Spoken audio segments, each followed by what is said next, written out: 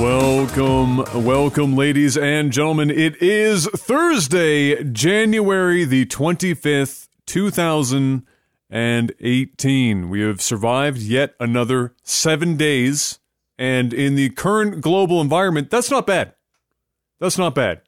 You take life 7 days at a time, at least here in Canada. In other places, it might be, 5 minutes. But here we're a little bit better off. We got 7 days at a time. We're going to get a little more extended, unless there's like a maple syrup shortage or, all of a sudden Quebec stops producing cheese curds. Shit's okay here. Other places maybe not so lucky. Gentlemen, how are you two doing today? Too bad, not too bad. How many days is 7 days in America? Like how many, is that like the same in Canada or a different time zone? I think you can adjust. What is my freaking hair doing today? You know what? Fuck it. We're going Jerry curl. Wait for it. Come on. Get rid of that. No, I'm keeping it. You gotta put that shit away. I gotta see that shit. No, not for like 3 hours. Oh my god, I don't know why it's doing that. That's pretty funny. Yeah. Oh hell if I know. Maybe it's in like Newfoundland time. It's a half hour off everyone else just to spite you. All right, fair enough. I don't know. Hard to say. I actually made it this week. Yes. Well, I mean, last week we survived. It was a nice, concise Jeff, are you drinking the devil's juice? I am. You guys were done before like even 10 o'clock. I know. It was quick. It was snappy. It was nice. Maybe we'll be able to somehow make that happen 2 weeks in a row. It was maybe a little short. It was maybe a little, like, if we could have added maybe 15 more minutes, but there was only so much to talk about last week. So I think we did very well. I was happy with it. Yeah, there was literally an explosion outside of my building last week where I work, so things were a little chaotic. All right, Mr. Maximus Black. Yeah. Since you're on the juice, I've got a request for you. Hit me up with the sound of standing in line at an A&W and all of a sudden somebody sucker punches you. Hey, can I get a mama...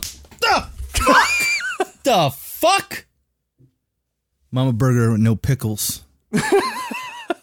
Look, if you go to A&W and you order a mama burger, that's why you got sucker punched. You just, of all the burgers on that menu, you never go mama burger. I fucks with the mama burger. I just get 2 mama burgers and an onion rings. Oh no, me, I'm a double teen burger. What are you guys talking about? It's just a burger joint. A&W. Hey, you have A&W in the States? We've got... You mean like the root beer company? Yeah. That one. They have food places? Yep. I'm actually trying to get a read on you right now, Panic, because if you're telling me that A&W doesn't have food establishments in the States, then my whole life has been a lie. Not in the Northeast. Definitely not. What? Well, that's weird. I don't think I've ever seen an A&W in like the Northeast, at least. That's crazy. I'm gonna Google this now. You just changed my life, bro. A&W is actually not bad here. It's the food's pretty good, on the grand scheme of like the McDonald's, Burger King, Wendy's scale, whatever. A&W for me ranks relatively high, and they've gotten better. Like they kind of keep creeping up. And Burger King up here, I think, is looked down upon a lot more than it is in the States. Yeah, it is no bueno.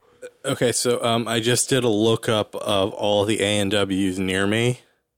One is about 3 hours away, and the other is about 5 hours away. Well, you know what you're doing after this podcast now.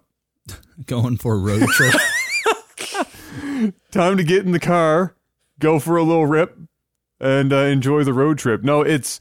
they're not bad, really. In all honesty, they're pretty good, and at least up here, I don't know. I don't know what it would be like in the States. Everything is skewed for me because the few trips that I went down to the States when we were still doing stuff for Lag TV, every establishment that I went to that was had the same thing in Canada. Everything was oddly worse in the States for some reason. Whether the vegetables tasted like literally nothing. Like everywhere I went, vegetables just tasted like air. There was no, it was like I was just licking the inside of a plastic container. Like it was a very odd sensation that I couldn't get over. At least, and this is a fast food joint, so I'm sure there are restaurants that do it a damn slight better. But up here, even up here, if I go to a Subway, the tomatoes taste like tomatoes. I don't feel like I'm eating some nondescript, genetically enhanced, beetle larva. I have no what the fuck it would taste like, and this taste was bad. Anyway, Adam seems like the kind of guy who'd be all over that organic, gluten-free meat. Gluten-free meat. Adam's like, sign me up. As long, yes, yeah. Gluten-free. Not quite. I don't want to pay that much money for my meat. KFC bought out A&W, so now you can only find them in combo joints. Weird. I don't think that's the case here anyway. We still have some standalone A&Ws here, to my recollection. Yeah. But yeah. Food. Who eats it, really? It's just the way it is. We have lots of stuff to talk about this week, and by that, I mean enough stuff that I just filled 5 minutes talking about A&W. So strap yourselves in. So strap yourselves in for some of that action.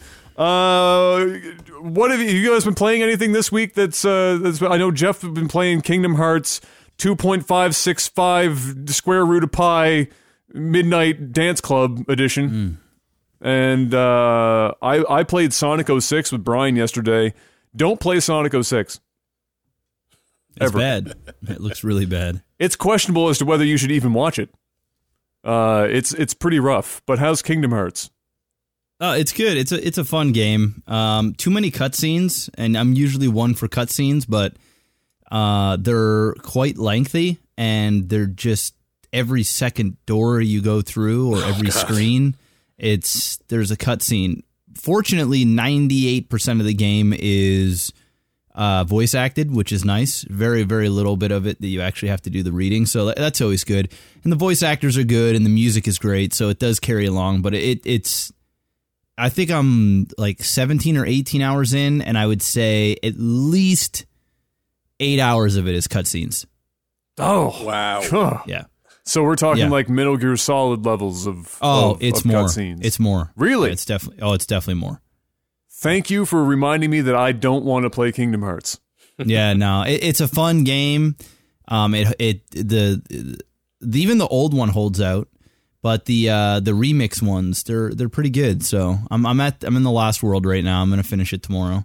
I was gonna finish it tonight, but I'd played for like 5 hours and I got to this really tough boss, and I was like, all right, I'm gonna literally break something if I do this for an hour. So I just shut her down.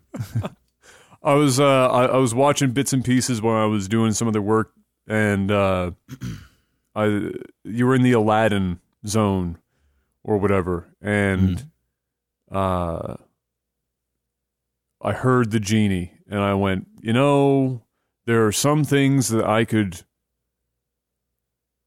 remove myself and be okay with the fact that it's not the original voice actor.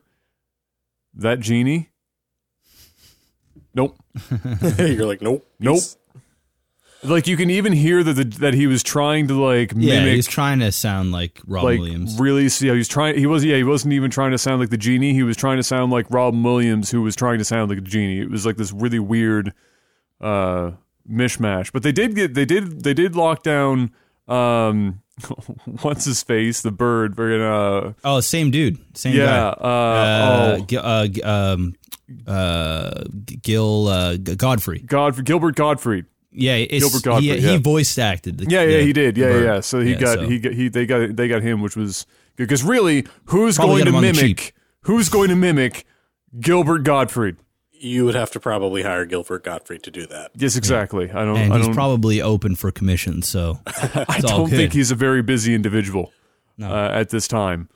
Did you guys ever see that there was like this big thing about whether Gilbert was actually that was what he sounds like, or if he's been putting on a voice his entire career? Did you see that was like the big conspiracy thing? Dude, it's like there was like this phone conversation that gets brought up where it's supposedly Gilbert talking about like one of his agents or something, and it's a perfectly normal voice, but yet it kind of still sounds like it could be Gilbert, like if you listen close enough. And there was like this big This big thing, obviously, because his voice is so easily distinguishable. It's like one of the most unique voices on the planet, and so everyone was freaking out for a while. And by everyone, I mean like 5 people on the internet for at least a couple years trying to sort out, is Gilbert Gottfried fucking with all of us?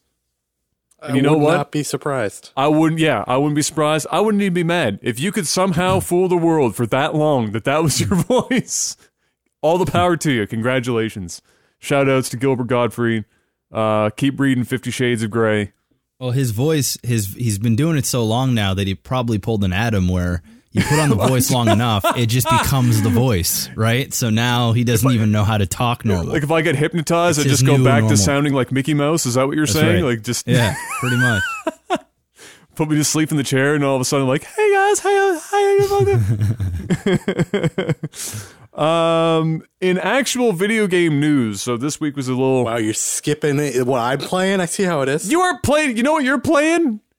Try not to watch porn while your wrist is tied up. That's what you're playing. No, I've been playing freaking They Are Billions. Oh, you have the dexterity to play They Are Billions? Dude, I don't need my wrist to play games with my mouse. I just set the DPI really high and can do them with my fingers. Ah, beautiful. Yeah. All right, so how is it? Because Jeff was talking about it last week. Yeah, it's kicking my ass. Like everyone else's. That's good. Yeah, I beat the first map once, and I haven't been able to beat it again. Mm-hmm. So we're working on that. I've also been playing Battlefleet Gothic. It's a Warhammer RTS. Which is this a video game or a board game? No, it's a PC game. It's on Steam. It's actually surprisingly good. It kind of went under the radar, but they announced that they're doing the second one. So I'm like, I'm gonna actually pick this up and finish it again. So I've been playing that. It's actually a lot of fun. It's like a spaceship RTS. So interesting. Is it just like a video game version of like the Star Wars board game that exists kind of thing? Like so a TIE Fighter? They have a full on like Warhammer like tabletop game, but they converted this surprisingly well to like a full on like RTS with like you pretty much have fleets of point values, and then you go into like the RTS match, and it plays like any other RTS. Like you wouldn't even know that this is like based on a board game. Like you can do all the controls and stuff. You can upgrade the ships and units. It doesn't like feel like a tabletop or turn-based game or anything, which plays really smoothly. Is this surprised. New? Battlefleet Gothic came out a couple of years ago, but literally yesterday they announced that they're doing the sequel, and they came out and said, hey, this time around we're getting all 12 like tabletop factions are going to be in the game, fully rendered. Like they're going ham on it. Huh. Because I don't recall ever hearing about this game, so it got pretty good reviews. Okay, well there it you just go. kind of flew under the radar. I was surprised. Yeah, well, hopefully they spend more money on marketing this time around. If they're going to put all that effort into it. Might not be a bad idea. Speaking of marketing, Anthem. That's a game that most people would have known about by now, given the fact that it pretty much, I would say, if it didn't steal E3 last year, it was awfully close. Just based on how good it looked. I don't think anyone actually thought all that hard about the gameplay behind it all, but it just looked so damn good that everyone was talking about it for quite some time afterwards. And of course, if you don't know somehow about Anthem, think Destiny, but done by EA, and well, that's pretty much it. You've got it. You now have what Anthem is kind of ramping up to be. It just got recently delayed. Not by a huge amount of time, but it's a little pushed back. And BioWare in general is kind of in an odd spot right now because it's also messed around a bit with its Dragon Age timetable as well. So do you know more about that, Panic? Like the Dragon Age side of things? Yeah, I was actually reading all into it. Apparently, originally when they announced that Anthem was coming out and the whole thing around it, the creative director for BioWare was like, creative director for Dragon Age was like, oh yeah, no, I'm working fully on Dragon Age and I'm not actually working on Anthem, because people were asking him questions. And then like, maybe it was like, I think 2 or 3 months ago, he came out on Twitter and said now he's on the Anthem team. And everyone was like, wait, what? Like, how are you going to do Dragon Age work while you're the creative director for anything? He's like, I'm doing it for both, which kind of raised eyebrows at the time. Now it looks like for the Dragon Age side of things, EA has concerns about how they're going to add live events and make it more as like a games of a service type of game. So they're kind of like slowing down the pre-production on Dragon Age, and they're pretty much putting all hands on Anthem, especially after what happened to Mass Effect Andromeda, which I'm actually kind of surprised at. Yeah, I don't know. It's like all BioWare studios are like working on this, and everyone's kind of just got like, I have a couple of friends at BioWare, and the mentality is like, yeah, if we screw this up, it's not going to be good for BioWare, and like there are going to be huge changes. Well, I mean, think about it. Look what they did to Mass Effect, okay, which was, I mean, BioWare only has a small stable of titles that they're working with. And then they're more stables than most studios, though. Yeah, but you know, we're not talking necessarily about games that sell so many copies for the budget in which it requires to make these games, that, you know, they're not like Blizzard where they make a game and then that thing pulls in money for 15 straight years.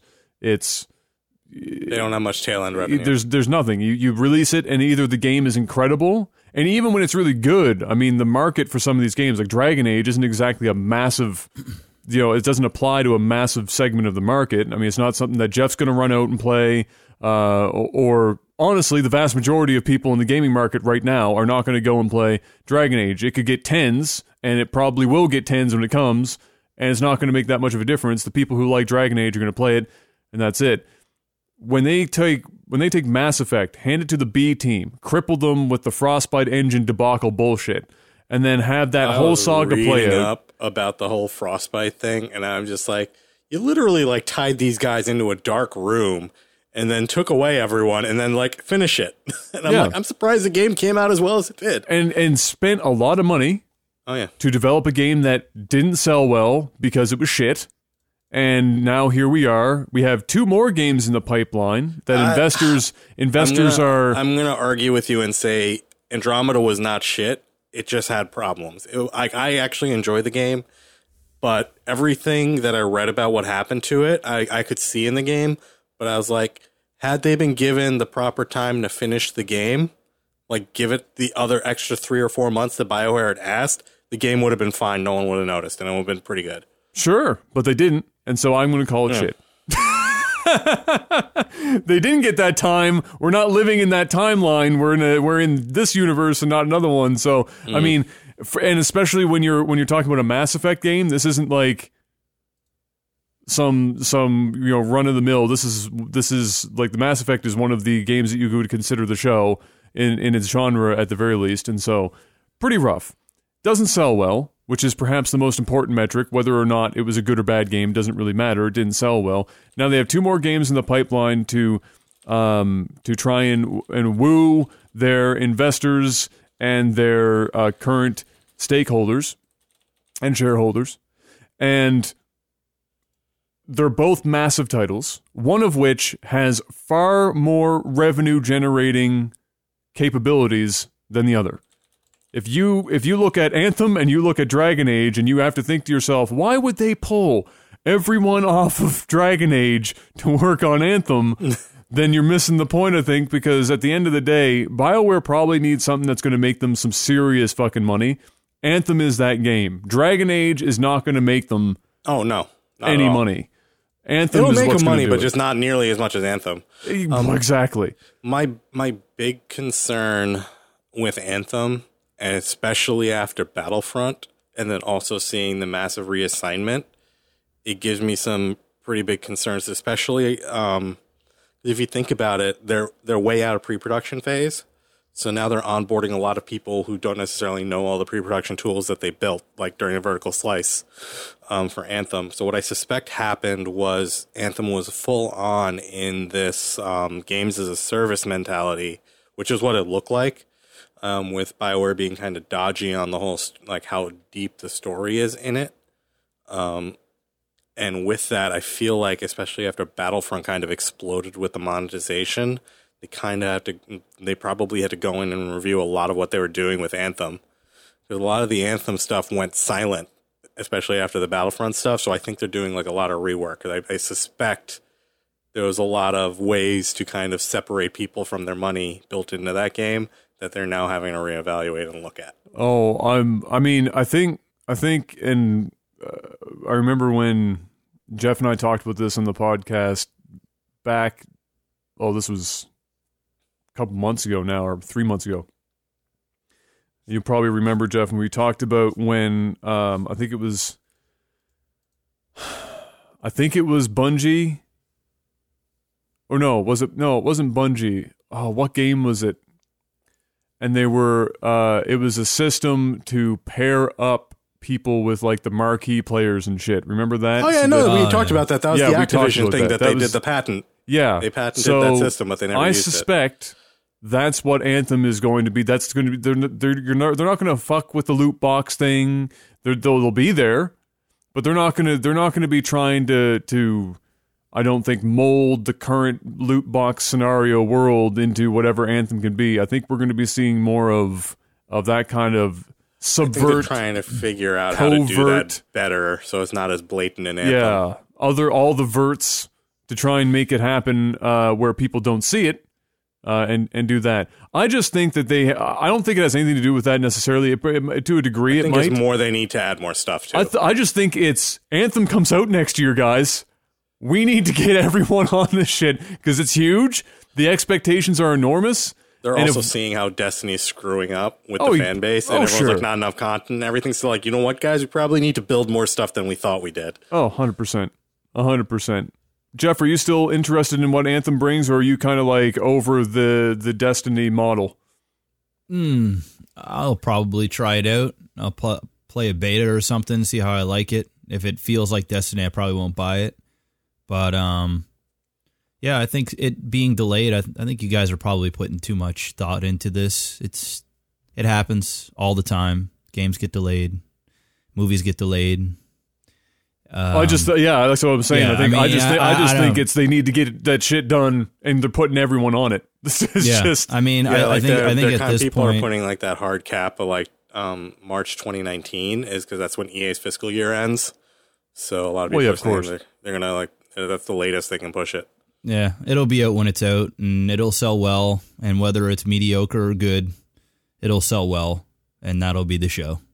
That's the way I look at it. Yeah, I could agree with that because it has, despite the fact that people know very little about it outside the fact that it's kind of what I imagine some people are kind of hoping secretly is the Destiny killer, so to speak, because Destiny 2 hasn't been doing all that hot as of recently, and so I think there's probably a fair chunk of Destiny people that are looking at Anthem going, you know what? Maybe this is going to be what we wanted Destiny 2 to be. With that, I think it's probably going to sell well just because of sheer curiosity. People are going to look at it and be like, you know, I just want to know what the hell this game is about, and they're probably going to buy it for that because they have no reason not to try it out. It's not like there was an Anthem 1 that's already come out that was shit. Now it's you know, here's this new fancy version of Destiny. They need to make a good impression. And yeah, and we'll see how it plays out. I think EA kind of got the kick in their pants when they realized they rushed Battlefront 2, they rushed Mass Effect Andromeda, and that approach isn't really working all that well. Yeah, I'm still waiting for FIFA's card system to fold out from underneath them and then rip game over. MLB, so Panic has this in the list, I added this in. Just a small thing that I found kind of interesting. I didn't see it pop up in my newsfeed. Developing its own baseball game after 2K flops out. So, Panic, are you saying, like, from wherever you got this, so MLB is literally themselves they must be finding somebody else. They're not going to make their own game studio. It is owned and run by Major League Baseball in-house, managed by their Major League Baseball digital media wing. What? They have actual developers in making their game. And they hired a team of about 50 people. Holy shit. Exactly. When I read that, I was like, what? Well, then. So what ended up happening, I actually read up on this because like I was literally sitting at work. I'm like, it's kind of crazy because this is actually the first major sports franchise like thing to decide that they're going to physically develop the games themselves instead of licensing it out. Well, then immediately I'm interested because now I'm about to witness a major sporting league publishing their own video game. I don't even know how. Like I'm trying to process how this video game is going to turn out. I mean, is it going to be fucking good? Is it going to be absolute trash tier? What the fuck is going to come out of it? So they're not targeting. So what ended up happening was way back when, you know how many Major League Baseball games there were, like tons Several of them. Yeah, and then what ended up happening was Take-Two was like, I'm gonna monopolize this market, and they got the contract from MLB for like some ridiculous amount to make all the games. Except for the one that Sony had the license to. So EA got blocked out. So a lot of those games, just like franchises, just ended. Like Acclaim, Midway, and all those. They went out of business. But then you had like EA and a couple others still in there. Take-Two kind of swooped in, and they did their whole like 2K baseball thing. Unfortunately, they didn't realize that they sucked at making baseball games, and they weren't that good. And by the end of the 7-year contract, Take-Two was losing $30 to $40 million a year on that contract because they had to put the games out. Oh, that's awful. So kind of at the end of it, Take-Two kind of was just like, and they kind of didn't take on the huge rights to it.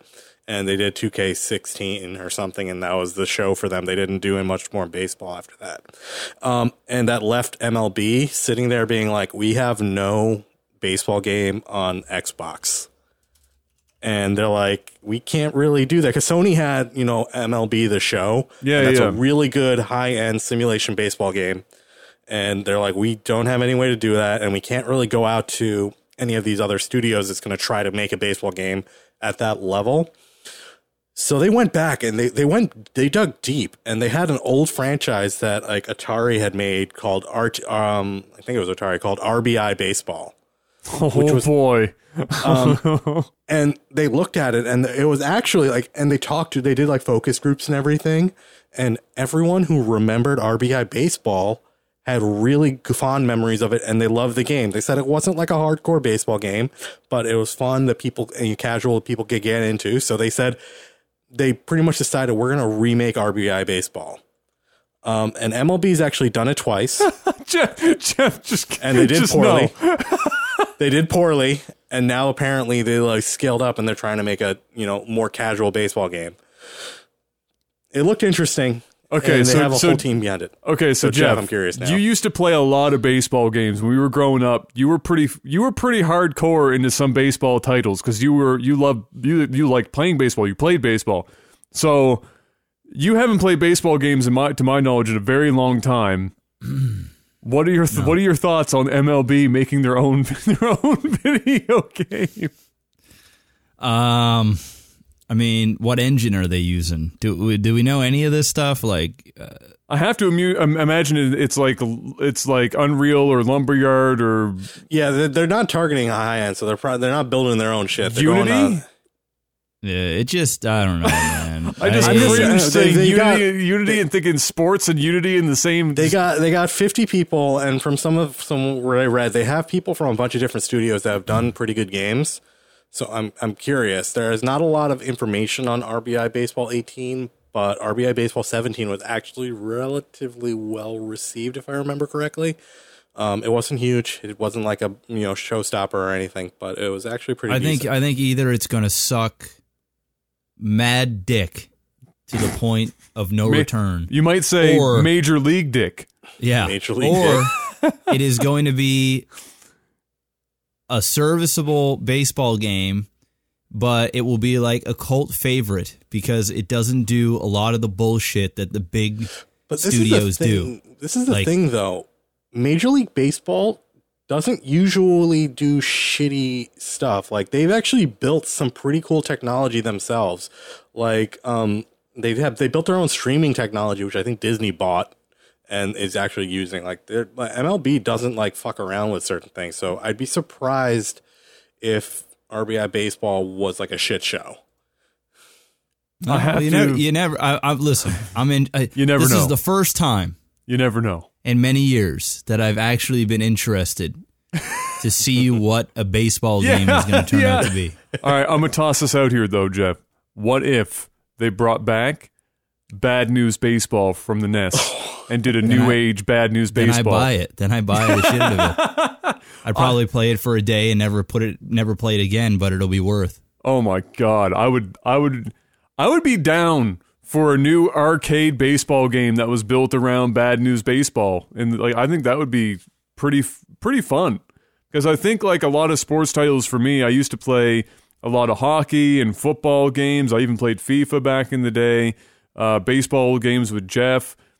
They've gotten way too convoluted for me. Like shit got way too serious at some point where they were trying to push a little too far into the simulation. I just want to have some fun ass arcade sports games again that I can, do the franchise mode, do a season, whatever, play co-op with a friend, go through season, maybe make a character and take them into the season. Nothing like crazy, but now it's gotten out of hand and nuts. So maybe MLB has the answer to our baseball game woes.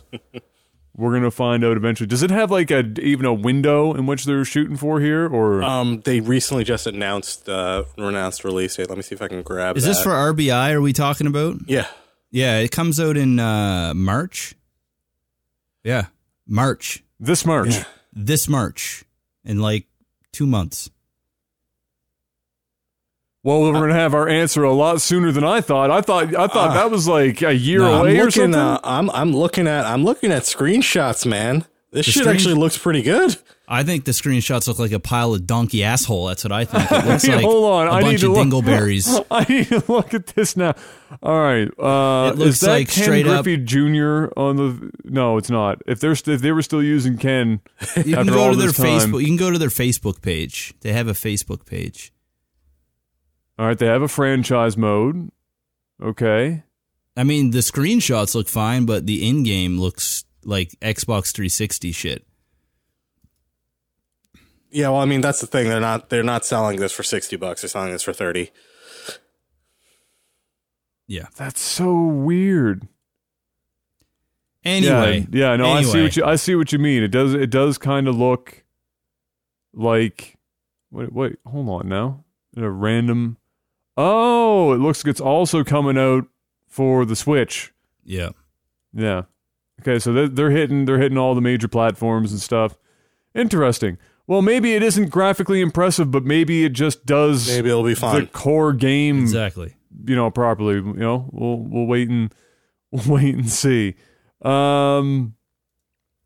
Right, this weekend, pretty big weekend for fans of Monster Hunter and Dragon Ball Z. Oh my god! Massive so weekend. Ready. Massive weekend. Buddy of mine, Sammy, probably not going to sleep for 5 straight days playing Monster Hunter. Wouldn't shock me. His just recently made wife, just married not that long ago, only got to spend about, I'd say, a month of married life before Sammy caught wind of the release date for Monster Hunter World, and it was all downhill from there. And then in the beta, streamed it for like 3 straight days. 30, what was the stream? Was like 36 hours long. Some crazy stream, hooked on phonics. So he's probably already dead right now. There's a good chance. And then Dragon Ball Fighters. Apparently on Twitter, they have confirmed it is Fighters, not Fighter Z, not Fighter Z, not anything else. It's Fighters. Because you have to be edgy and make the S a Z for that title. So I watched a bit of Fighters today. I was watching. Another community member, Ayo, sent me a link. Leffen, who people would know from the Smash community, was playing it, testing it out, seeing how it all ran down, and it looks good. I don't know what else to say about it. I'm not a big fighting guy, but from the perspective of somebody that if they played it, it is more newbie friendly than most fighting games, at least to get into it. It does look relatively accessible. It looks good. They've managed to, from what I can tell, find a great way of combining the cutscene-y looking moments in the fight without it turning into a giant cutscene mid-battle. It just kind of flows really well, and it doesn't seem like it's going to get in the way Arc System of anything. Works is just god tier at doing that. Like, that's their bread and butter. They've been doing it in Guilty Gear forever. Yeah. So it's going to be pretty sick. So yeah, to me looks good, like real good. I bet you watching people who are really good at fighting games play that game is going to be pretty dope. I bet you it's going to look pretty crazy. I kind of like, it's like if you like watching Marvel versus Capcom, batshit crazy. You can barely keep up with whatever's going on the screen because there's so many effects, but it's entertaining because there are so many effects. It's just shit is happening constantly. Dragon Ball FighterZ looks like it's that, but less bath salts. Just backed off a bit on the crazy. And so for somebody watching at home, it still is going to look really entertaining, but you might also be able to still tell what the hell is going on when you're watching it. Did you guys see any of it so far? Yeah, I watched a little bit of the Dragon Ball stuff. I'm a huge Dragon Ball Z fan, but I'm just not into the games. And they always just rehash like the episodes on TV, and you just kind of have your own hero in the mix. So you see the same story basically over and over and over again. That's what I've been seeing anyway. It's sort of the same thing. As for Monster Hunter, I might actually buy that this weekend and give it a rip. Because it does look pretty good. It's got some really good reviews, and anything to use the PS4 Pro on the OLED is never a bad thing. And the game does look excuse. pretty. Yeah. Yeah. So you never know. It might be something I like. It might be something I might enjoy, or I might just play it once and never play it again. But I might try it out.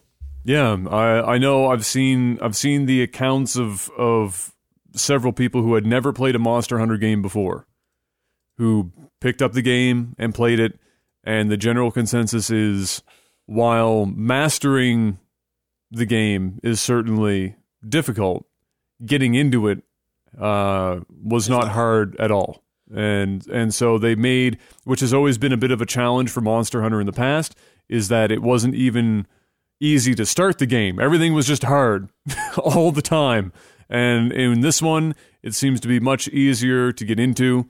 And then if you're still, looking to be some sort of monster hunting god, then obviously the finer points are a little bit more difficult to pick up on, but nevertheless, much easier to get in. And it just looks it looks really damn good. Graphically, That game looks really, really friggin' good. The only downside I saw that would have probably bothered me if I was getting into it and I knew other people that were getting into it, because you tend to play Monster Hunter, you can play it solo, but you tend to find people to play with, like one or two other people. And apparently getting friends into your lobby to play together is a little bit more complicated than it needs to be. But otherwise, it's been really positive. Like, everyone's been pretty much kind of thumbs up on the Monster Hunter world, for sure. Downside is I think they pushed the PC release date to it's like September or something like that? Yeah, they pushed it much further. But I can wait. We haven't had Monster Hunter for a long time in non-portable platform. Yeah. So. I don't know if I want to get on the PS4 or if I want to wait for the PC. I think I'm just going to wait for the PC for myself. There's so many other games. There's a lot of games coming out. Speaking of other games, Sea of Thieves is a big title to stream on Twitch right now. You go on there, there's 5 billion people streaming and watching Sea of Thieves. I've been hearing mixed reviews on that one. Like, some people are saying it's awesome. Some people are like, this game is terrible. And I'm just like, I have concerns. Yeah, I've been watching a little bit of it, and it's one of those. It's a hype game right now. This shit will die out, and people will move back to Fortnite and PUBG. What it is right now, it's the streamer, it's the entertainer, it's the one that's going to role play and have crazy guys in the background doing crazy shit. That's all it is. I mean, it's a pretty looking game. Gameplay look deep at all, or is it just very shallow? That's like made by the personality. I've only watched maybe an hour of it, like off and on. I've been watching like Summit play it, and I watched like Tim the Tat Man play a little bit of it, but mainly I've just been watching Summit play on my free time. Mm-hmm. And he's always fun to watch because it's Summit, and the chat's crazy and funny to look at. And there's definitely some funny things that happen in the game, and it's kind of a pretty looking game too for like an arcadey type thing. It's kind of got like a Fortnite feel to it, in terms of like arcadey, but not that arcadey. But it looks fairly shallow. It looks, pardon the pun, but it just looks, It looks like you could have fun with it for a few. If you're not playing with friends, you're not having a good time. Let's put it that way. Well, I think that's the way I feel about it anyway. Kind of reminded me mentally of Guns of Icarus, and like it looks better. It in my opinion, it looks better than Guns of Icarus, and it doesn't take itself as serious, but it's not too far off that. I don't remember if you guys play Black Flag Assassin's Creed. No, I have no. Oh. Yeah, the ship combat in that was super fun. I was wondering how this compares to that. I'll probably have to catch some streams. I haven't had a chance. Yeah, I haven't watched too much. Just wanting to like sit down and watch a little bit of Sea of Thieves, but I was like, I just haven't had time. Yeah, I've just been mainly seeing people fight each other, not really so much with ships. Like there's sharks and stuff. The sharks will come and eat you and things. So there's some funny things that happen in the game for sure. Yeah, I mean, the only thing that had me hyped about it was that it was Rare, and I'm like, I haven't seen something from Rare in so long. And they've always done pretty good shit, so I'm hoping this is good. But yeah, it's really we will see. I don't know. I mean, I personally, I mean, it makes sense that it looks like a game that is only going to be fun to play with other people, because I think that was totally the idea in the first place. I don't think that they set out to make this game a single player Xbox Live. Yeah, it wasn't a single player experience idea. It was certainly a game that had multiplayer in mind, and it's a good looking game. It looks like it plays well. Can I play it on PC, or do I have to have an Xbox? No, you play. I'm pretty sure you can play it on the Xbox. It's one of those like Xbox Anywhere games. Yep. Interesting. It's It looks pretty good. I was watching, just like Jeff, I was watching Summit play it and a couple other people, and while from a streaming perspective, it certainly will likely live and die by the people who are streaming it and be less about the game itself. That's pretty common for just about any game that you play in general, especially if it's multiplayer. I think it's definitely something that's going to grab at a I don't know how I want to say this. I think basically it will absolutely find an audience. Just the size of that audience is kind of up in the air until it's fully released. It's kind of unlike so many games that it's hard to estimate how well it's going to go over when it actually releases. But right now it has some good press, some good steam behind it. A lot of people promoting it on live streaming services. When's the release date? It's in March sometime, so it's coming up. Okay, so it's not okay. I was worried they shot the bait out a bit too early. March is a big month, man. Big month. RBI baseball, and we're getting Sea of Thieves. Mark your calendars. I don't know what else we're getting, man. Like, I haven't heard much of what's coming in 2018. I'm curious because we're already through with January. It just kind of flew by. Yeah. No, for me, for 2018, really, it's Shadow of the Colossus, and I don't know how much I care about everything else. That's 2018 for me right now. That's pretty much it. I can't, off the top of my head, think of too many other titles that are coming. That's in like a week, right? Week and a half? Yeah, it's coming up. So, other than that, I really, honest to God, can't think of too many other titles that have grabbed my attention enough that I can think of them, let alone tell you that I'm excited about we got about that their release. Spider-Man game. So we'll see. We'll see what happens. Red Dead Redemption 2. That's one that's coming out this year. Okay, yeah, I'm not really hyped for it, but I'm like most of the games that come from those guys, I'm sure it will be good. I'm sure it will be a lovely video game. The Last of Us 2 coming out this year? I don't see that on the list yet. It might be like there's Metro Exodus, Crackdown 3, maybe. A lot of the stuff we saw in E3 is due out, they're saying, this year. It's anything that's pegged in the second half of the year is so hard because the odds are at least half of them are going to get pushed into 2019. So there's apparently a new Yoshi game. Yes, there is for the Switch. But again, I'll believe it when I see it when it's out in 2018. They don't even have a working. They just have a working title. They don't even have a title. For the game yet. Yoshi and Pokemon RPG. Okay. Working titles. It's not a good look when your game is supposed to come out that year and you still are only using working titles. Should probably lock down the title for your game before the year of the release of your title. That seems a bit of a stretch. Overwatch League. So last week we just talked, I think Jeff and I talked a little bit about Overwatch League maybe we didn't last week. No, it was probably the week before. 2 weeks stuff. Yeah. So we talked about how the kickoff went. It seems to still be doing really great, but we're running into a couple of things. I think we're seeing some burnout in these players already. We haven't even hit the first month yet, and we're already hitting burnout, and it's resulting in some. I hate to use the word drama, but that's pretty much what this is, and we're seeing some misconduct of sorts.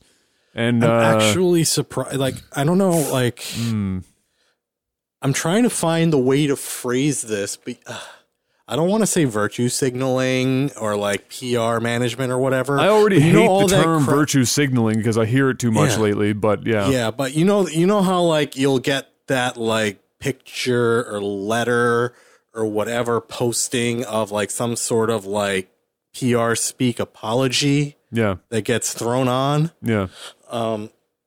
Or just people like getting outraged about things and going insane about them. It's on both sides. On the Overwatch League side, I've seen people just going nuts about random things, like especially with the whole the gender equality side of things, but also some of the player conduct side of things, like what happened with XQC and Profit.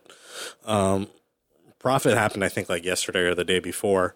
But also, like, I've been seeing the teams like putting out these like PR responses for things that are like not really huge issues. Like, I think Shanghai Dragons put out like, "Oh, we will try harder," like one of these things because they lost a match pretty badly. I was just like, why are we doing like? I'm seeing these things way too often. Like, you lost your match. Yeah. It happens. Yeah. Like, I don't need like a 2-page mea culpa apology about how you're going to try harder. Yeah, it's a bit silly. But Jeff, I don't know if you saw it. So XQC, who is one of the better Overwatch players in the world, in all honesty, Canadian player, and was streaming on his own time, on his own stream, and was coincidentally, I think, reacting to, or not coincidentally, but he was reacting to another pro player's kind of like, it was like a jab. It was an interview at the Overwatch League, and it was a bit of a jab. It was kind of like a little banter, in between team banter, like, haha, gotcha, bitch, type deal. And he took it really, really seriously, because XQC wasn't there, I guess, at the time or whatever, or there was some reasoning for why he was upset about the fact that he actually thought that they beat them so bad or some shit, like whatever. And so he goes on. This is this player that did that at the Overwatch League is apparently an openly gay player. And so XQC rolls real deep and immediately said something along the lines of like, go suck a big fat cock, you'd probably like that. Or something along. It's something ridiculously off color. Yeah. So it is funny. Is it something that somebody on a professional esports team in the Overwatch League should be doing on their own stream? Probably not. But who cares, man? I mean, it's his in the own grand stream. So personally, I don't really care. Dude. But if somebody in basketball went up and said to like or said that about another openly gay player in the NBA on their own time, they're just out at a restaurant, somebody's got their phone out and be like, hey, what do you think about so and so saying this about your match last week? It's like, oh, you'd probably suck a big fat cock, I bet you'd like that. Probably wouldn't go over so hot there either. Yeah, but what you're doing right now is you're comparing professional sports to esports, and we've been down this road before. They're two totally different things, all right? Number one, when you're an NBA player or an NHL player, you're just much more mindful of what you say because there's actually repercussions for what you do and say, and you are part of something that is absolutely enormous. I'm not saying that being part of Overwatch League isn't a big deal and that these guys shouldn't act professional. But when you're on your own private stream and you're talking about video games and there's video game lingo, oh, that's gay, oh, this, that, go suck a dick. How many times have I said, suck a fat dick? I don't know. I actually can't count. Some of those people, probably gay that I've said it to. Sure, absolutely. And I don't feel the least bit sorry about it. It's just lingo. That's the way it is. It's like when somebody drops an N-bomb and I'm playing fucking Player Unknown, I don't go crazy. It's just what you're used to hearing. I'm not saying that it's right and that you should say it, but what I'm saying is who cares? He's creating a little bit of beef. It's creating some headlines, some drama. He's on his own stream. He's taking shots at another player in a format in which in gaming you do. And it was trash talk. Yeah, it might have been a little bit distasteful for sure. But at the end of the day, it's not like he's, probably people are out there probably calling him a homophobe or some shit. Well, obviously, probably, it's the internet. It's like, come on, man. How much shit have you said on the internet? Like, people would just spin this.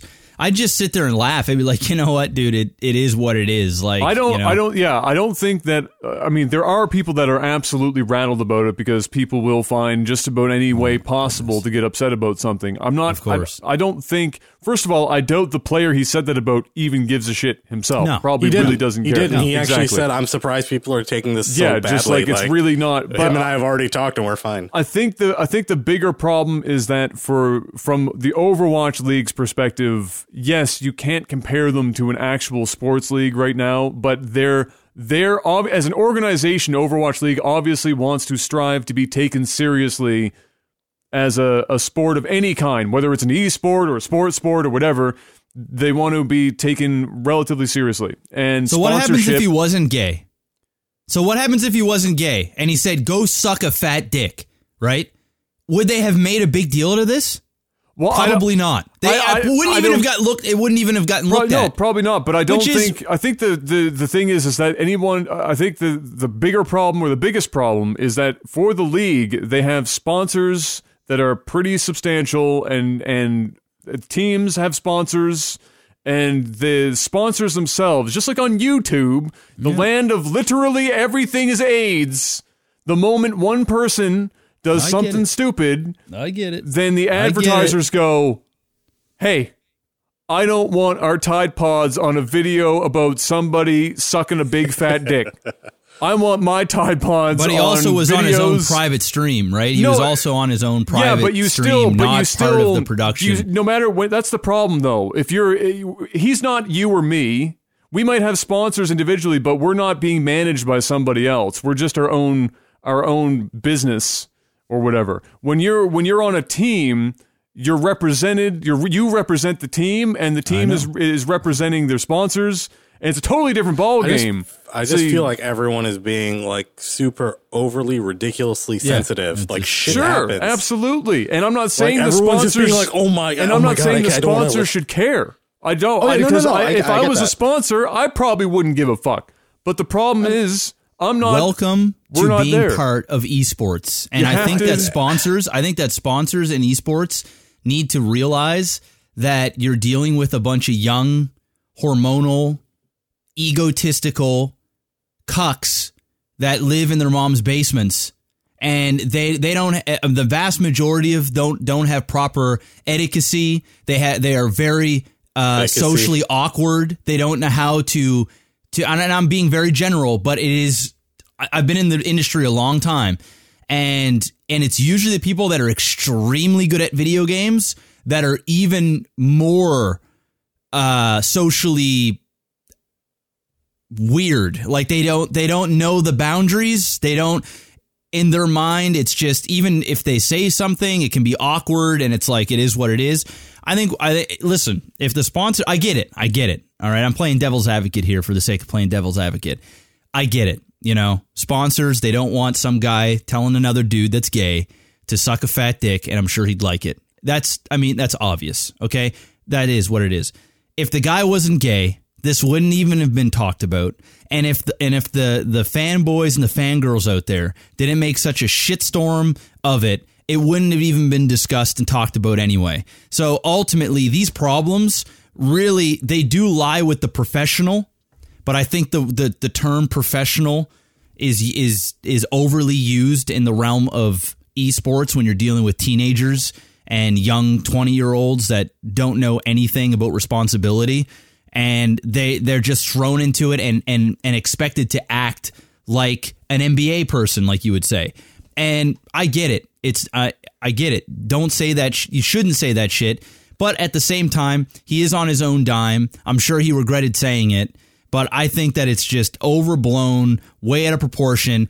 And I highly doubt that they're going to ban the guy off the team, especially if he's the best player in the world or one of the best players in the world. The guy ain't going nowhere. And if he does, somebody else will pick him up because ultimately they want to win. And well, that's just the way it is. He got a relatively hefty suspension. It was 30 some days worth. It was like a full one or two matches, 30 something days, and $2,000. And go stream and make what 15,000 times more money. Just go and stream for 30 days. Yeah. Oh no, it's not going to hurt. And just make way more money, and then realize, why am I even on this bullshit? I can't be myself. I'm walking on eggshells. I told the guy to go suck a fat dick, and I got suspended for 30 days. You know, anyway, that's the way I look at it. I'm just a little bit more jaded. It's ridiculous, dude. We're you see the StarCraft, you look at somebody like Idra that said everything in the book. Every fucking thing you can think. I mean, we're talking getting fucked by tire irons, dying of cancer, kill yourself, homophobic, straight full-blown homophobic remarks. The F-bombs, you name it. And nothing happened to that guy until the very end when he just self-destructed. So it's ridiculous. It's ridiculous. Welcome to esports. You're going to love this one. So yesterday or the day before or something, one of the Korean players from London didn't realize his face cam and everything was active and that the broadcast was focusing on him. And he very playfully flipped off someone else on his team just for fun. And it got caught on the broadcast. He got fined $1,000. Yeah, I'm sorry. You know what? I'm sorry. That's some stupid shit. Everyone was laughing when he did it. And people were like, oh, that's pretty funny. And then he got fined $1,000. I'm like, these motherfuckers better be getting paid so much money to be part of such a circus show that they better be getting paid hordes of cash. I'm not talking like $10,000 a month. I'm talking like 30, 40, 50 grand a month. They might get that a year. Up with some of that bullshit. I just wish they weren't walking on it. Like Blizzard wasn't walking on eggshells, and the league wasn't walking so hard on eggshells. It's like fine $1,000 fine for flipping the bird to your teammate as a joke. Yeah, I mean, come on. I was like, where do they even grab that shit? Is that in the contract? Like, if you do anything, if you do any type of profanity, really established, just $1,000. Do it again. Missing code of conduct. We'll do $5,000 next time. Do it again, $25,000, which is like your yearly salary. Yeah. You know?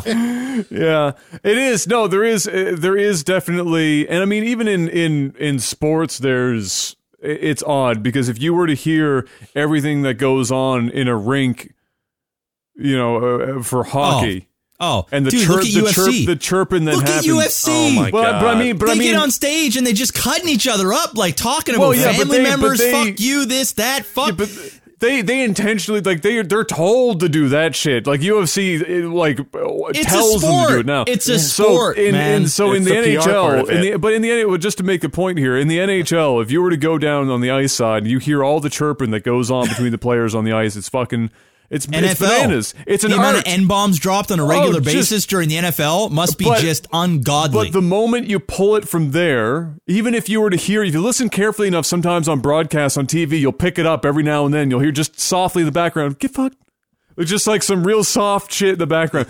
But that doesn't matter. Like nobody thinks about that at all.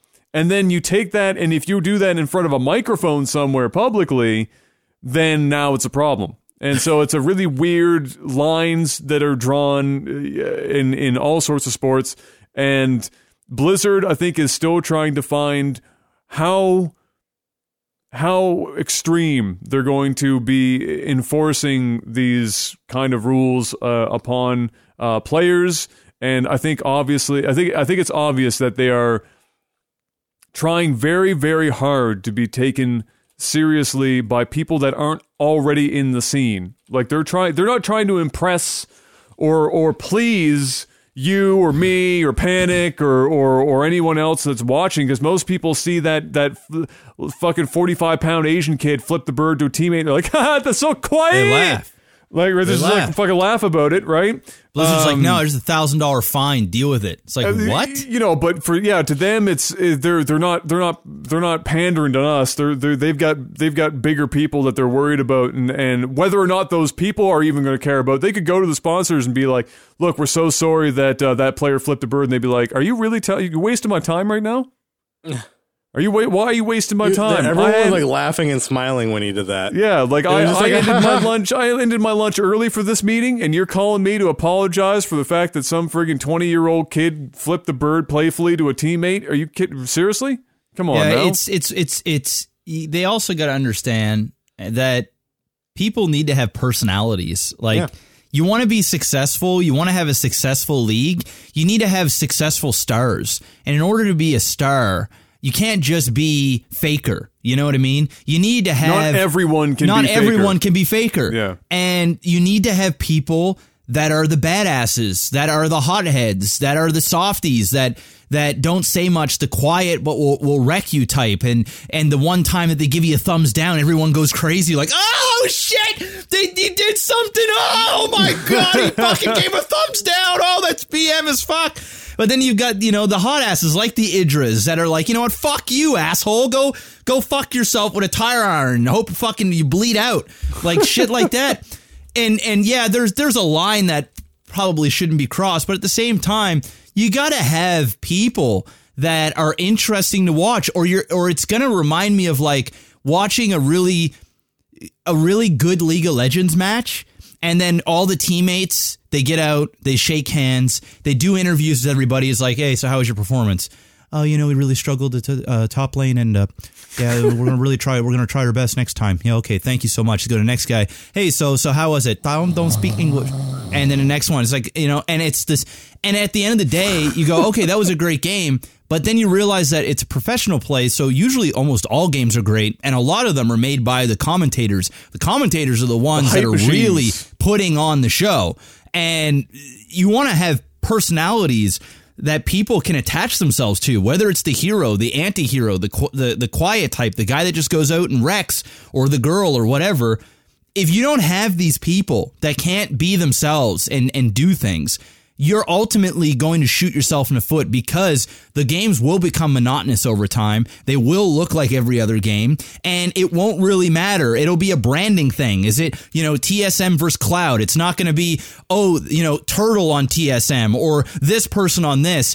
It's just going to be the teams, and everyone's going to be commingled into the same shit sphere, and no one's really going to give a fuck. But when you have people that talk shit and be themselves, more importantly, that's when you're going to create real superstars. And you don't have to, and when you go on Twitter and you apologize for a bad loss, it doesn't need to be like, oh, I'm very sorry to our fans, we'll try again next time. You'll have somebody that go, that's fucking bullshit, I really fucked up top lane, or I totally wrecked that fucking guy, I'm going to get him next time. And it talks more to the people, more to the gamers that understand it doesn't look like some rehearsed bullshit, some bullshit sports etiquette where they should be wearing suit and ties to every game, and then they get into their jerseys and nobody's got tattoos and you can't have a piercing on your face. It just looks stupid. That's my opinion on it, and that's why I'm never really into esports, is because it's a joke. It's a bunch of it's the real entertainment is on the streams with real personalities. That's the way it's always been. You'll get the odd games that are exciting, but for the vast majority of people, even people that watch League of Legends, Overwatch, whatever, I guarantee you, if their favorite streamer is streaming and there is an event, they're going to watch their favorite streamer, or they might have the event on a secondary window without the sound on, because ultimately there's better interaction, it feels more genuine, it feels more authentic, and it feels like you can root for somebody and not this fake bullshit show that they put on. That's my opinion on esports as a whole, and this just continues to add to my belief that esports needs to stop trying to be a sport and embrace what it is. And when they do that, I think they're going to be much more successful. It's like they're trying to play into to get somebody that watches NFL into esports. Dude, they're into fucking real grown men shit. They don't want to fucking watch a bunch of avatars run around and shoot a bunch of bullshit that gives them a seizure. They don't give a fuck. They're too busy fucking bitches and drinking beer. The ones that want to watch this stuff are guys that want to pwn nubs, that want to make fun of people when they lose, that want to throw in a bunch of kappas and tryhards in the chat, and they want to be spoken to in the same fucking language that they're used to. And drinking G Fuel. But that's straight up the reality. I don't get it. It's just dumb. It's dumb. Anyway, I digress. My personal favorite. This is a response, the thing that pisses me off the most about the whole response to this, right? This is literally like one of the media picked up on, as they said, Twitter user said, "Tough. It was viewed by thousands and many of them children. Highly offensive and rude. He needs to be held accountable. Once on stage, you must be in a professional mindset and respectful." I'm like, motherfucker, why are kids watching a game about shooting people? I mean, it's okay. Let's spin this because it's a fucking Minecraft channel. Yeah. We're gonna spin this. We're gonna spin this in because the remaining topics here are things in the gaming stuff that we don't really need to talk about. Let's expand on this because it is something that's been getting worse and worse here in the on the internet and in reality in general here. Yeah. I'm going to pin this one on Kotaku because it's the easiest target to hit. I could hit it with literally anything. Brett Hall could hit that shit. It's so fucking easy to target right now. There's a very, I'm going to call it disturbing lean in culture, and I'm not even going to say internet culture, just culture in general now, but it pops up obviously a lot in the video game sphere because there are so many young people in that, in this market, right? And that's where most of the shift in this, stuff comes from. Is the younger groups. We joke about everyone being offended by everything a lot. You can't, because a lot of the news that happens now is centered around somebody being offended by something that somebody else or some entity has done in some way, shape, or form. And it's a witch hunt culture. I call it cultural extremism. Because the moderate doesn't exist anymore. Everyone has to not only be on a team, but they have to be on teams that are so polarized that it's easily that they are easily capable of putting things in boxes, very small boxes. They want things to only need to be described with 2-syllable words that are only 5 words in total. They don't want to have to think about the fact that something might be multifaceted or complex in why a result occurs. They want to be able to look at something and say, this is caused by this thing that I'm personally against, put it in a little box, put it on a shelf with the other little boxes, and say that fuck all of this shit, they're wrong, they're assholes, they're what's wrong with the world. Meanwhile, a lot of people on the other side of the board do the exact same thing in the reverse, and they've got their own shelf with many little boxes that they've put super complex topics in, like race and cultural interaction between different racial groups in countries like the United States and Canada and beyond. Yeah, feminism. There's another one. A very popular. Okay, so super popular. I've been watching more and more of it because it blew up more and more recently. Jordan Peterson, who is a Canadian professor out of Ontario, clinical psychologist. getting more and more attention as of late because of several different videos. He's put 500 some hours of his lectures online, and he's tackled a lot of serious topics, not the least of which being things like the pronoun shit that's going on right now, where there are groups in the transgender community and the like, where they're aiming to have different pronouns be legally forced to be used. And many other topics like the wage gap with women and men and racism and the white privilege. He covered, because again, clinical psychologist, that's the root cause of all of this shit, is it stems from an individual and it becomes the social. And he had an interview on BBC, Channel 4 or whatever, BBC here not long ago, became a mad internet meme, still ongoing right now. And Jeff, if you haven't seen this interview, somebody can probably link it in chat. You'll find it if you look up Jordan Peterson BBC interview. I promise you, if you are not entertained, you will at least cringe once every 5 seconds whenever the interviewer opens her mouth. Because she is the perfect example of not only the current like feminist-ish thing that exists right now, not real feminism, but this pseudo bullshit feminism, and also the easily offensible and everything else that seems to be wrong, all at the same time, embodied by this one person. And the beauty about Jordan Peterson is he is so specific about every word that leaves his mouth in every video that's ever been shot of him that he cannot be fucking countered. And she tries so hard. And dude, if you've ever wanted to see somebody get mangled in an interview, I just bookmarked it. I'll watch it after this. You are going to probably laugh a few times. I don't think I've ever seen an interview. He's been on the Joe Rogan podcast too. So if you want to watch him on that too, you know how Joe likes to talk on his own podcast like crazy, even when he has guests. Joe might have got 3 minutes in, and then he just let Jordan talk for like 2 hours, 45 straight fucking minutes. Joe's mind being blown the whole fucking time. This dude makes this woman look like an infant. But in ways probably because she is. But in ways that that's the thing. But he's not saying. So here's what I'm going to say before I pass this on. We talk about this because Kotaku. I'm going to turn this back into the gaming thing. It has suddenly. I said this the other day. I was talking to, I think it was Gabs or Brian. It's suddenly become.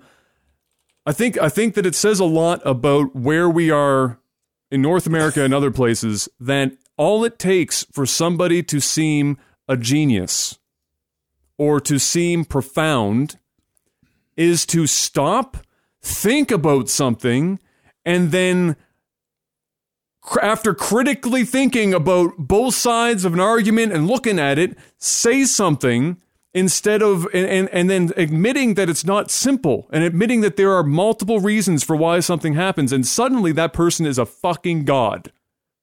That's how everyone should be tackling everything at any given time, but society has become more and more about pick a side, be on it, let's go. And go.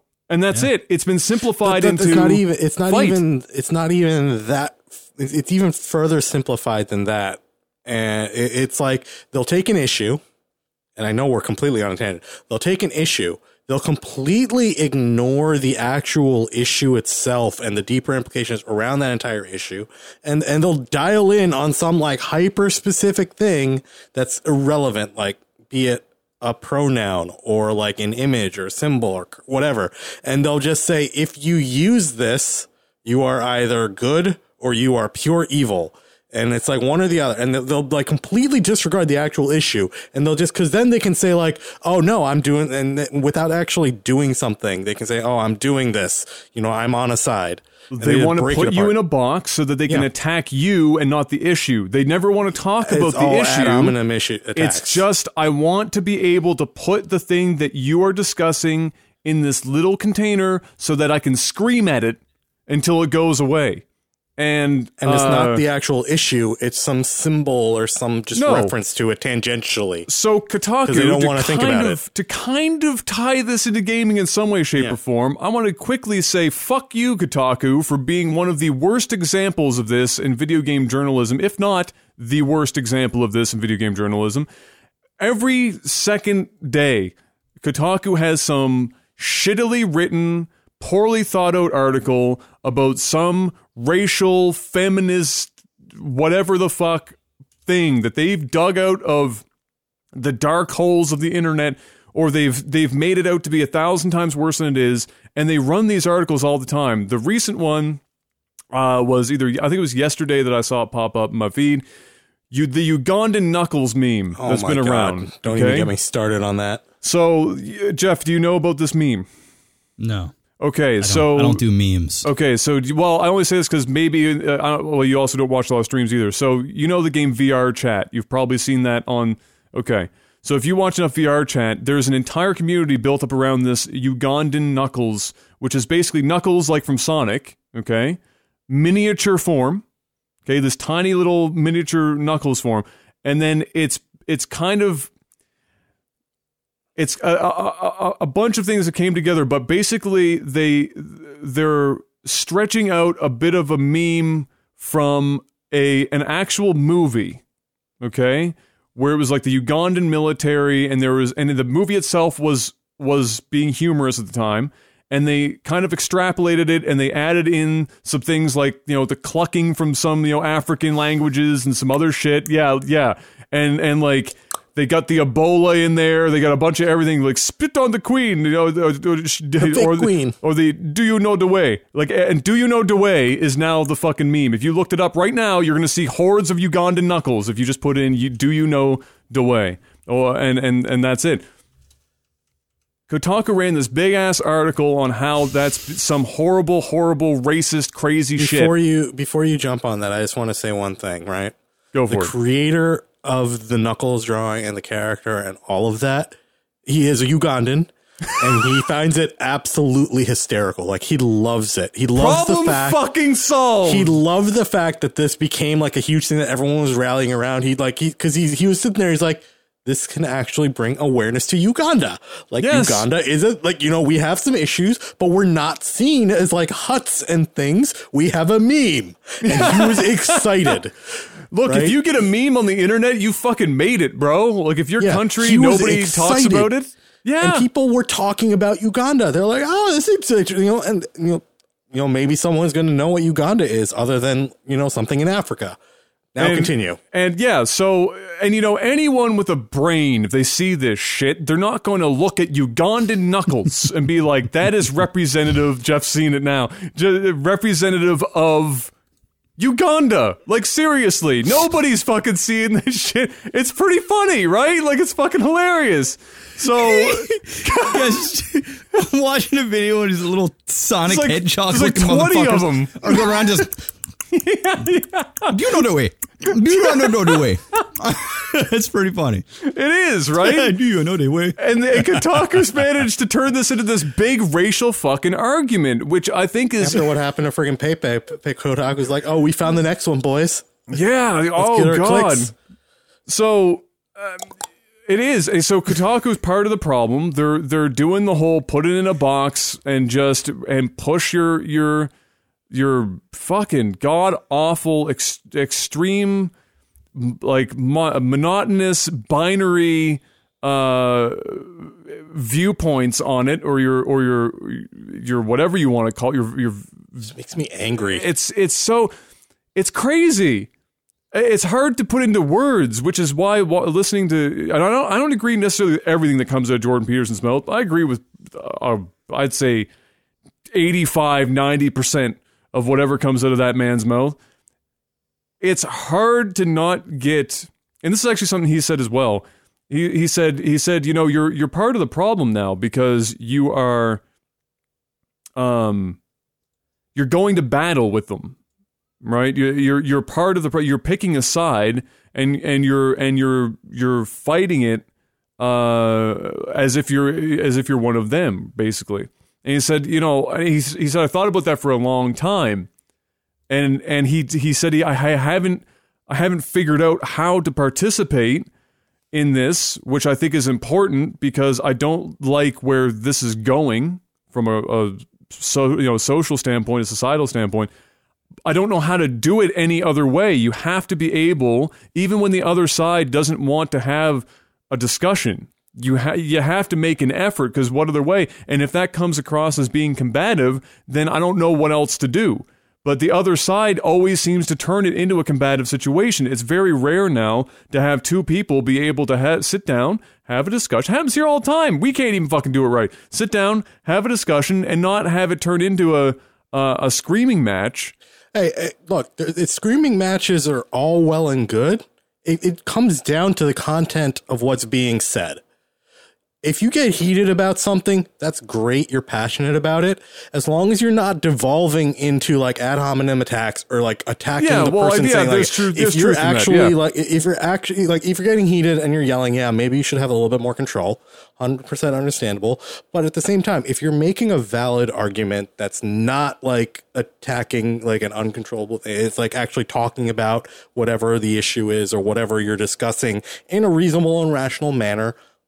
Personally, for me, 100% fine. I don't care that you're yelling at me. But if you're talking in like extreme, like us or them, as you said, binary mentalities, and you're not like, it's like right and wrong, black and white, and you're not even willing to engage in like a discussion like that, then it's stupid. Like you're effectively just trying to outshout the person. At which point to me, it's like no good. I know this is a video game podcast. We've kind of gone off rails. I don't really care, because I find this a very interesting topic. More interesting, certainly, than the fact that graphics cards cost way too much money right now, which was the next topic on this list. So we're just gonna fuck that topic. We're just gonna keep talking about this. So I'm gonna be real. I'm actually a little afraid for where this is all going for a number of reasons. One.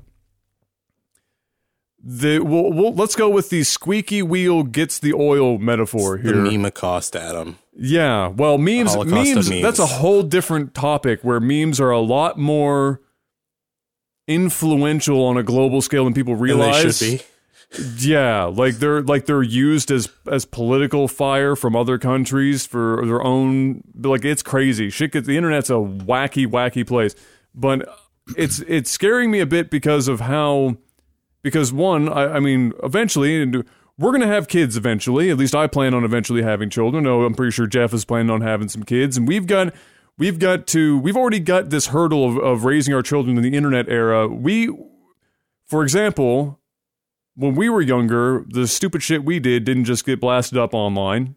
So we've got to now get our kids through an entire universe where, and God only knows how far away tech's going to be by the time they come around, what social media is going to fucking look like. They'll be born with cameras on their head. Exactly. Kids won't understand how to interact in person. They'll have to put on a VR headset to talk to the person next to them. Yeah, so like, so my concern is now, the biggest, like an even bigger hurdle is going to be how do you, I guess, I don't know about condition, but how do you prepare your child, especially in the teenage years, for a world that, as it stands right now, seems to be veering off course to some weird fucking dystopian, liberalistic bullshit territory where if you use the wrong pronoun, you can be fined or go to jail if you don't pay the fine. Like, that's fucking crazy, right? And watching, but I think the more disturbing thing is that the majority, it seems to be slipping in that direction because of the media. So when you watch that BBC interview with that woman, people watch her, especially this BBC is taken relatively seriously. Like, no matter what channel version of BBC you're watching, people in general associate the BBC with relative quality. Maybe not the people physically in Britain themselves, but in other places in the world, certainly. They watch her and they see how that goes. And if it wasn't Jordan, in other interviews where she was perhaps not pitted up against somebody as intellectually superior as Jordan was in the one that they did, she's perpetuating this kind of crazy ideology about how to pick apart things. She's a journalist, so people are going to assume that she has seen all the sides and that whatever she's putting out there is a well thought out, well-formed opinion. And then that kind of thought process becomes the norm. And we're already seeing that critical thinking is an incredibly difficult thing for people to do in general. Because they don't critical think anymore. They just, everything's instant gratification. No one knows how to research anything anymore. So they just look up things that sound good to them. They find something online that reinforces the bullshit idea. And then they're like, no, I'm right. And then they just start yelling it. And the thing, so where I see this going and where I think it already kind of has been in the first place, and I hate to be the guy, but I'm going to use America as an example because it just seems to make sense here. Oh, we're the best at it. Yeah, is that when this kind of stuff happens and this kind of discourse is the norm.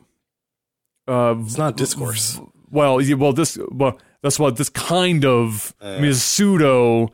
When this is the norm.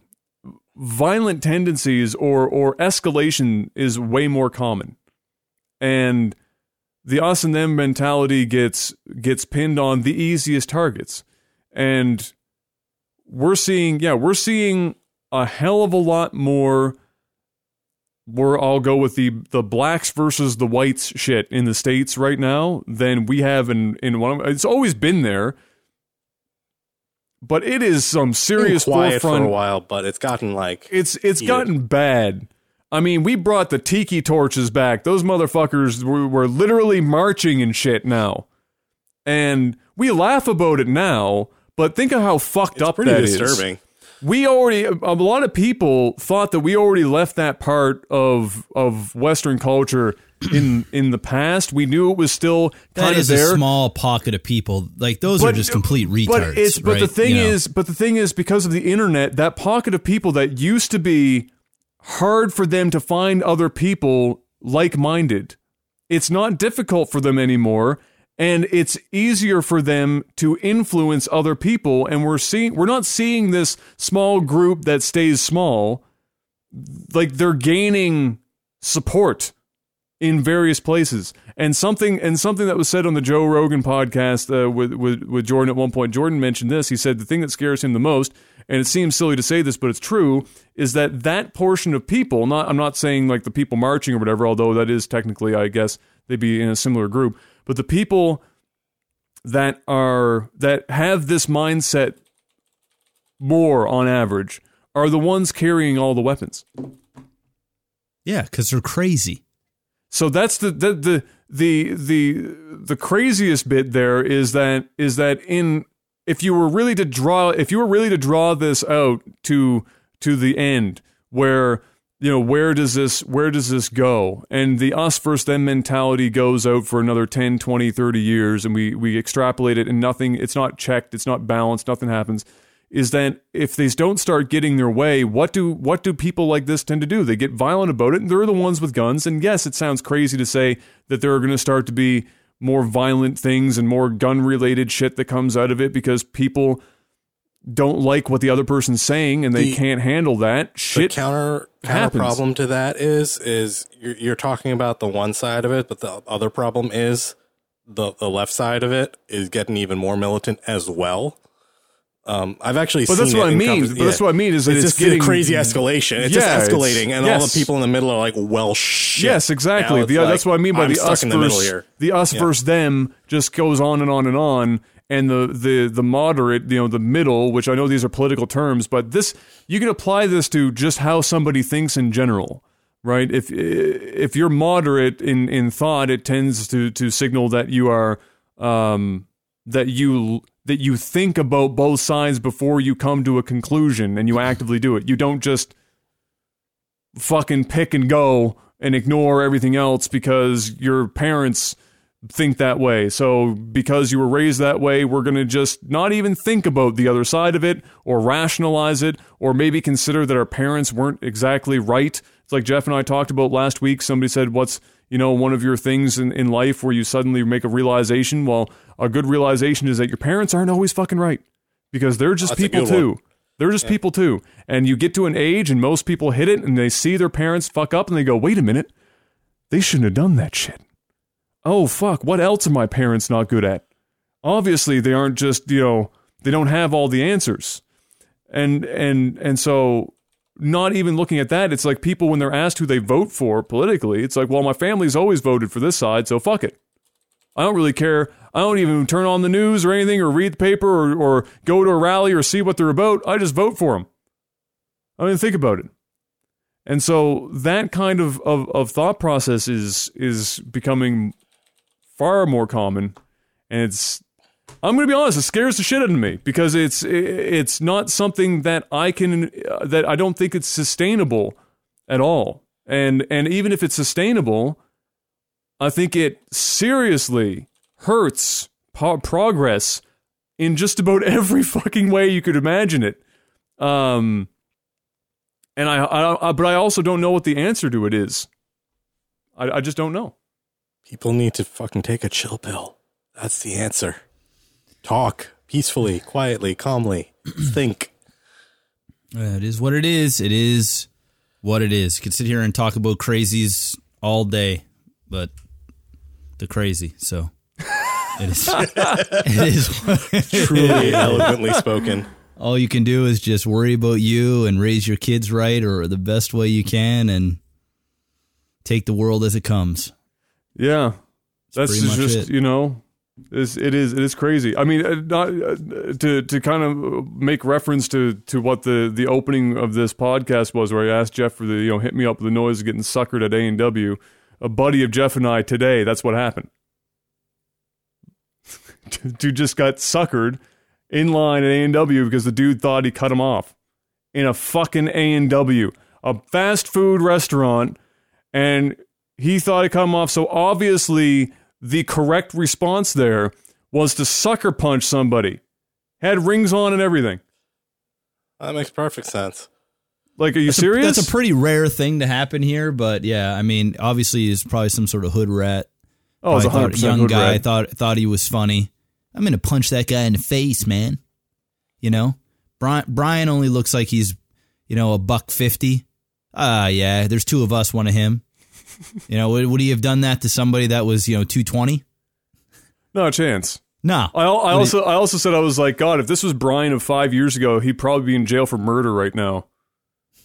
Straight up.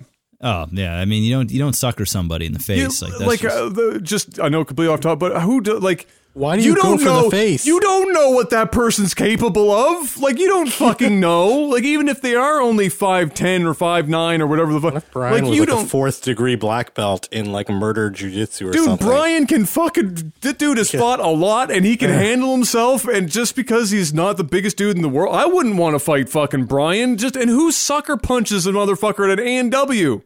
Who does that shit? They could have a fucking knife on them or some shit. You don't know what they're friggin' carrying, and you're gonna do that and put yourself on the line in a public place because you didn't get your fucking mama burger in time? Come the fuck. Get the fuck out of there. If you were in the States, somebody would have died via gunshots in A&W, so... It would have been the A&W employee with a shotgun behind the counter just fucking blowing them away. Just ready to fucking kill at bay. Somebody punches somebody dies. There's no middle line. You die now. You die. Oh my God, it would have been fucking over. Yeah, absolutely. Fuck Shall that. we move into tech support? We'll just do a couple of quick little movie things because none of them is particularly crazy. Pacific Rim new trailer. Guess what? Pacific Rim still looks dope. Everyone agree? Yeah. Looks good. Actually, not entirely. Oh, for fuck. I liked most of it. It just seemed too much. It seemed too Power Rangers-y with the jumping robots and everything. Okay. But well, Power Rangers did so well that obviously they decided to follow suit. I actually just watched Power Rangers again yesterday or 2 days ago. Yeah, I mean, Kayla didn't see it, so we watched it on Netflix. Bad life choice. It's just so I was just it's a little bit too jumpy with the robots and stuff. But I'm like, all right, it's still cool. John Boyega character looked cool, so I'm like, I'm still hyped for the movie. I was just like, all right, I'm not as hyped.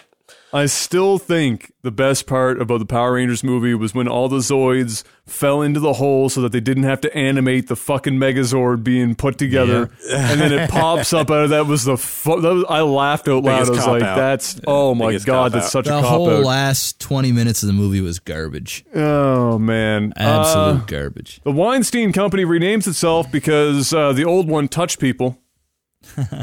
They don't know what they're renaming themselves to, but apparently it got so bad with the Weinstein publicity that they were verging on bankruptcy, so they started selling off rights and shit to movies they had. Holy shit. And now they're looking for a buyer.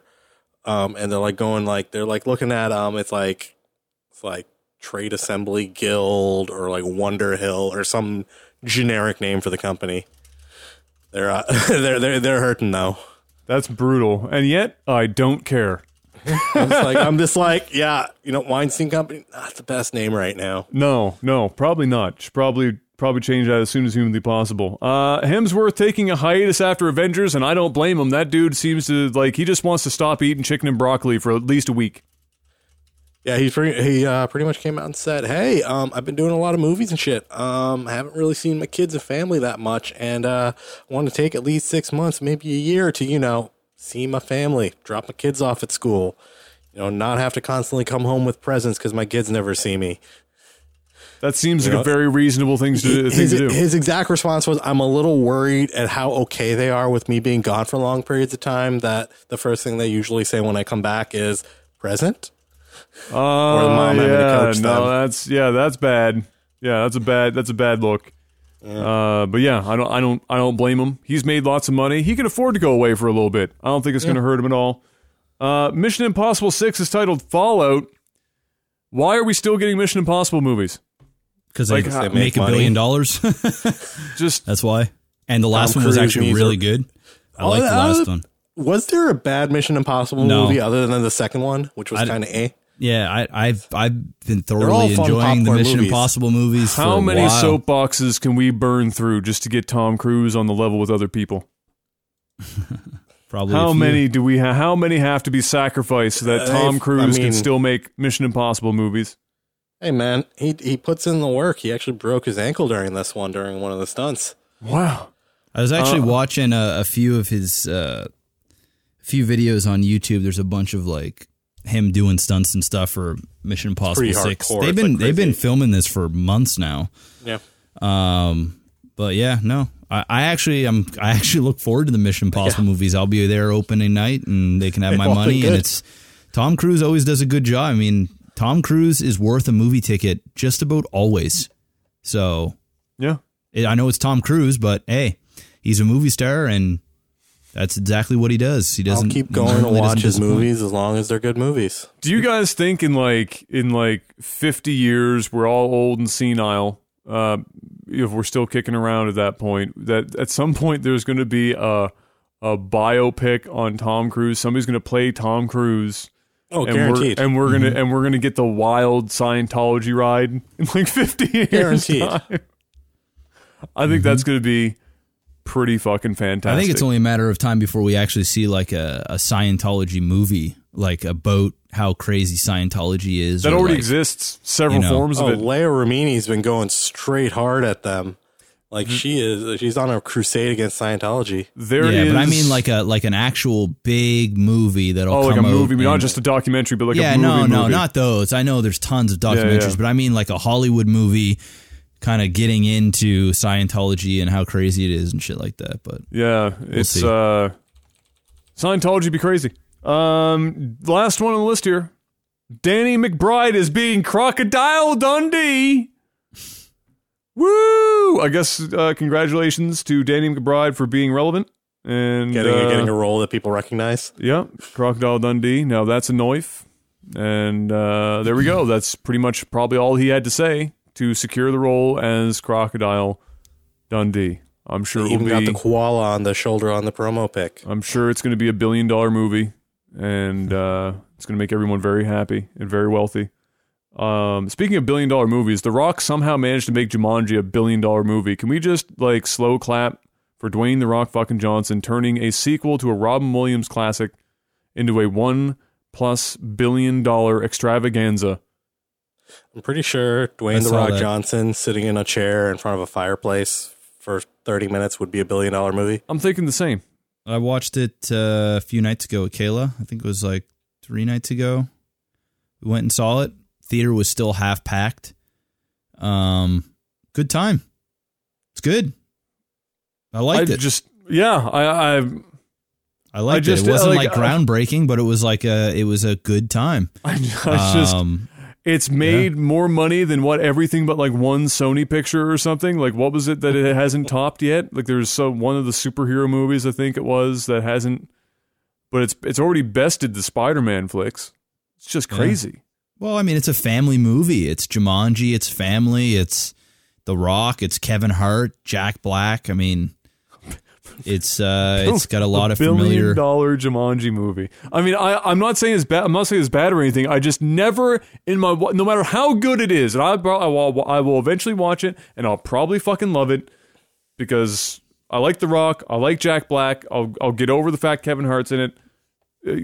It's more about the fact that in a million years, if you said to me, will there ever be a Jumanji movie that makes over $1 billion in the box office, I would look at you sideways. I wouldn't know how to take the question. But here we are. The year is 2018, and we have witnessed it on the back of Dwayne The Rock Johnson. He even low-key burned somebody on Twitter for fucking up like the Jumanji rules or some shit. Do you see that? No. Oh, it's friggin' hilarious. The Rock's gotten kind of savage on Twitter. Later on, like earlier today, he was burning somebody who was trying to burn The Rock for getting 2 wrestling moves mixed up. And he's just getting kind of savage on Twitter. I don't know why, but he's starting to get sassier. I like it. The character he's in right now. I like it. What does he do? What's coming for? I know he just finished filming Rampage. I think he's in the middle of filming Ballers right now, like another season of Ballers. Oh, another season of that. I haven't watched a single episode of that. Have you? No. Apparently, it's not terrible. No, and it's been going for a while, so yeah, it has to be. I might check it out someday. Maybe not, but we'll see. I feel like Ballers is like The Rock's version of Entourage or something. It is. It is literally what it is. Yeah, it is. All right, hit me up with a little ditty for the tech support, Mr. Black. What do you got? Diddy. A little, like sound effect. Come on. Mo money, mo tech support. I'll take it. That's good. Take it.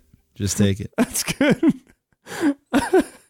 Mr. Miyagi asks, what would the ultimate VR game or experience look like to you? In detail, apparently. When I look down and there's a virtual woman giving the knobby a slobby. We're already there. Mm-hmm. We've made it. We've already made it. I just haven't experienced that yet. Oh my god, there's some amazing gifs of like these trade shows in Japan where it's like a VR headset and like a whole suit thing that you put on. I saw that, and like the fucking it's got the pocket pussy just right where it needs to be, and you got some like kind of like out of shape, cut like a bag of milk, neckbeard Japanese guy like faking like he's grabbing some titties, and I'm like, where the fuck? Are we really at this point right now? Did we really hit this point? Yes. Just like Adam, I got something in my closet I don't want you to know about. But it's amazing. You guys see that? You guys see that new realistic sex doll? Oh my god, the black Twitter for that is absolutely. Did you see the list of the black Twitter responses to the sex doll? No. Oh my god, but it's low key getting girls salty. Like I'm it's not even low key. They are salty about it. I'm not even joking. I thought about going on eBay and trying to find one of them bitches. I'm not even joking. It would have been a nice side piece. Dude, one of the black Twitter responses to that, one of the girls was like, "These dolls ain't out there sucking dick or riding it," and then the response to the guy was, "Yeah, but neither are these bitches." So, shots fired. You should definitely look up black Twitter response to that because it will make you laugh. There's like 30, 40 of them, and they're absolutely freaking incredible. Black Twitter is basically just like people pull, I know it's going to, let's get offended, black people off of Twitter, like their responses to shit because it's, it's definitely unique.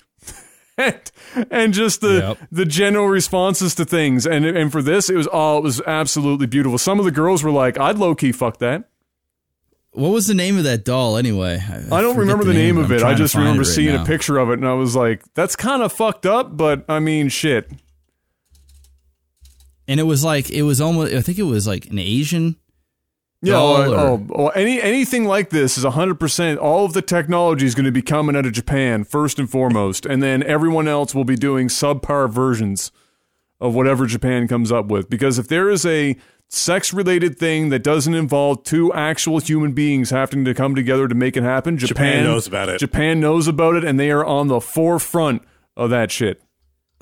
Fuck, I'm trying to search it, but I can't find it. Must be, is it a blow-up doll? No, hell no. No. It is definitely not a blow-up doll. What is it, like a sex? What were they called? Like real? I don't know. You can probably just look up Japanese sex doll or something and see what's come up recently. I don't know. I'm trying to find this damn thing.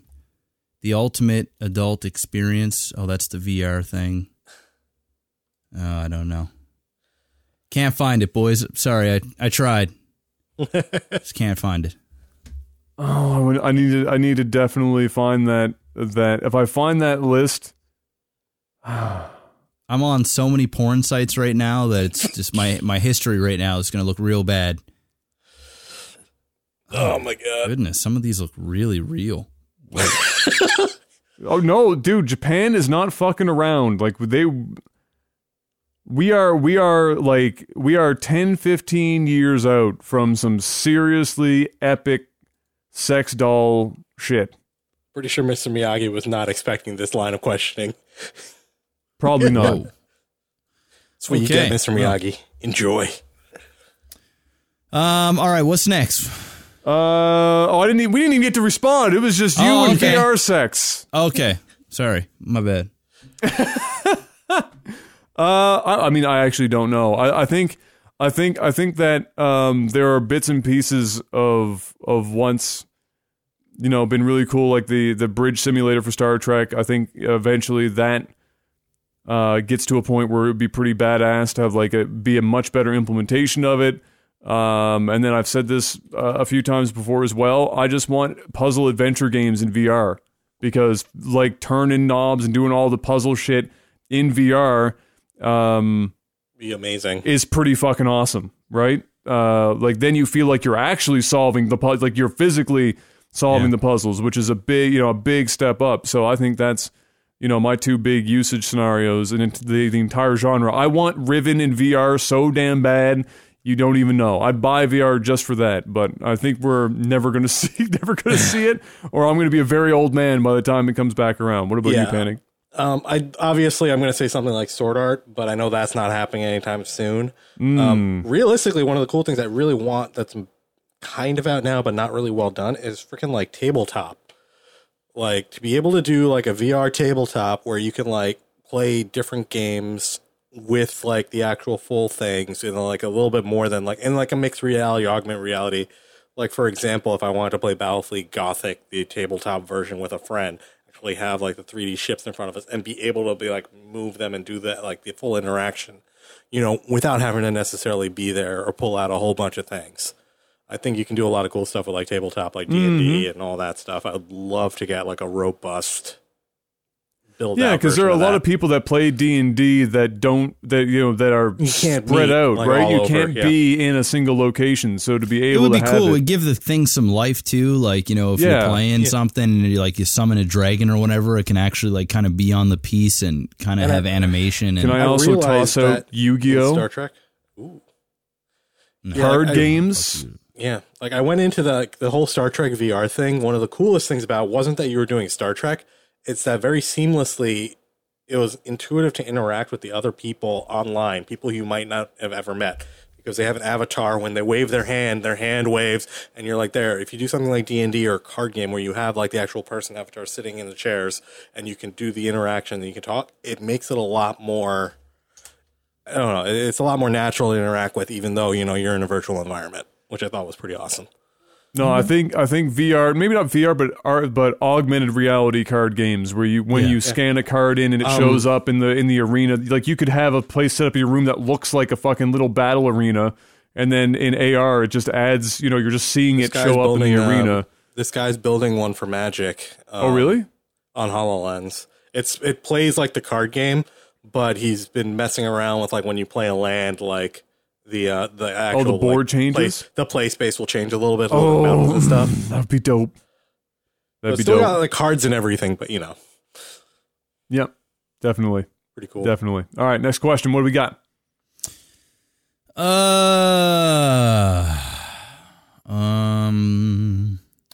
Black Jimmy asks, if you're on death row, what would your last meal be? But I think we said this one before. I think we have. We can blast through it quick before another question. We can just blast through quick. Mine would just be steak and lobster in a keese. Something simple. I'm a hamburger, Mum's potato salad, jelly salad, and a beer of some kind. I just don't know which. It'd be like a Keith's or an Innocent Gun or something like that. Probably some big ass burger, mashed potatoes, regular potatoes, other kind of potato dishes. Many versions of potatoes. Yes, with a burger. As many potatoes as we could possibly fit on the plate. I wonder if anyone's just been like, "What do you like for your last meal?" Arsenic. Oof. Just no. I would like 500 mil of mercury, please. Stat. I'll take that. Yeah. All right. Yeah. That was that's a quickie. What do we get for the next one here?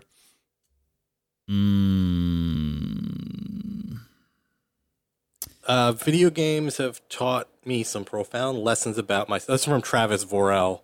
Video games have taught me some profound lessons about myself. Trying to lead guilds and raids in WoW taught me I'm a shit leader. What life lessons have you learned about yourselves through games?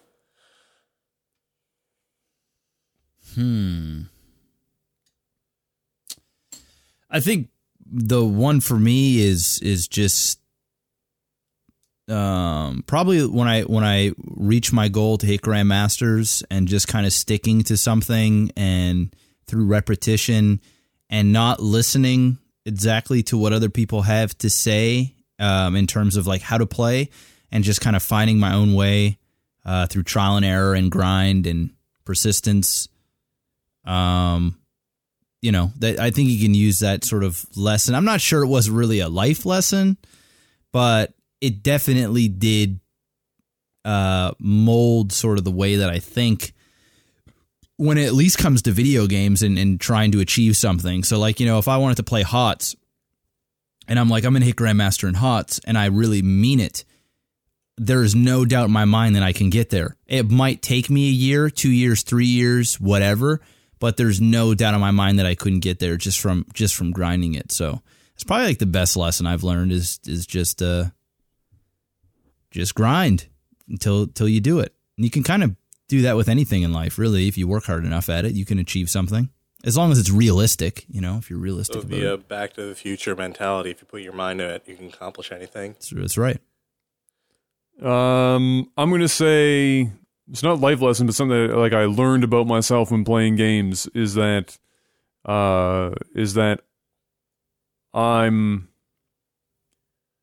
it's really easy for me to look over details, miss details, like super easy. Like if I'm playing puzzle games and stuff, something could be staring at me right in the face, and I am real damn good at looking completely past it.